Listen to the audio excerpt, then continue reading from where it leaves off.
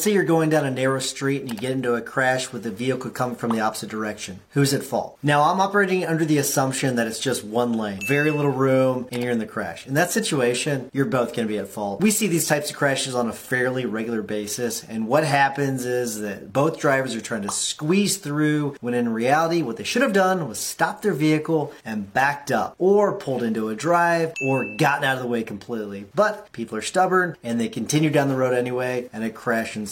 And unfortunately, unless there's video of the incident, you're probably stuck because both insurance companies are going to point the finger at each other, and it's going to be a he said, she said, and no one's going to be able to recover, and you're stuck with damage to your vehicle and, even worse, injuries. So if you get into a situation where you're on a narrow street and another vehicle's coming the other way, just pull over or back up your vehicle. Also, if you try to avoid the incident altogether and they still hit you, guess what? Now you have a case and you can go against the other driver.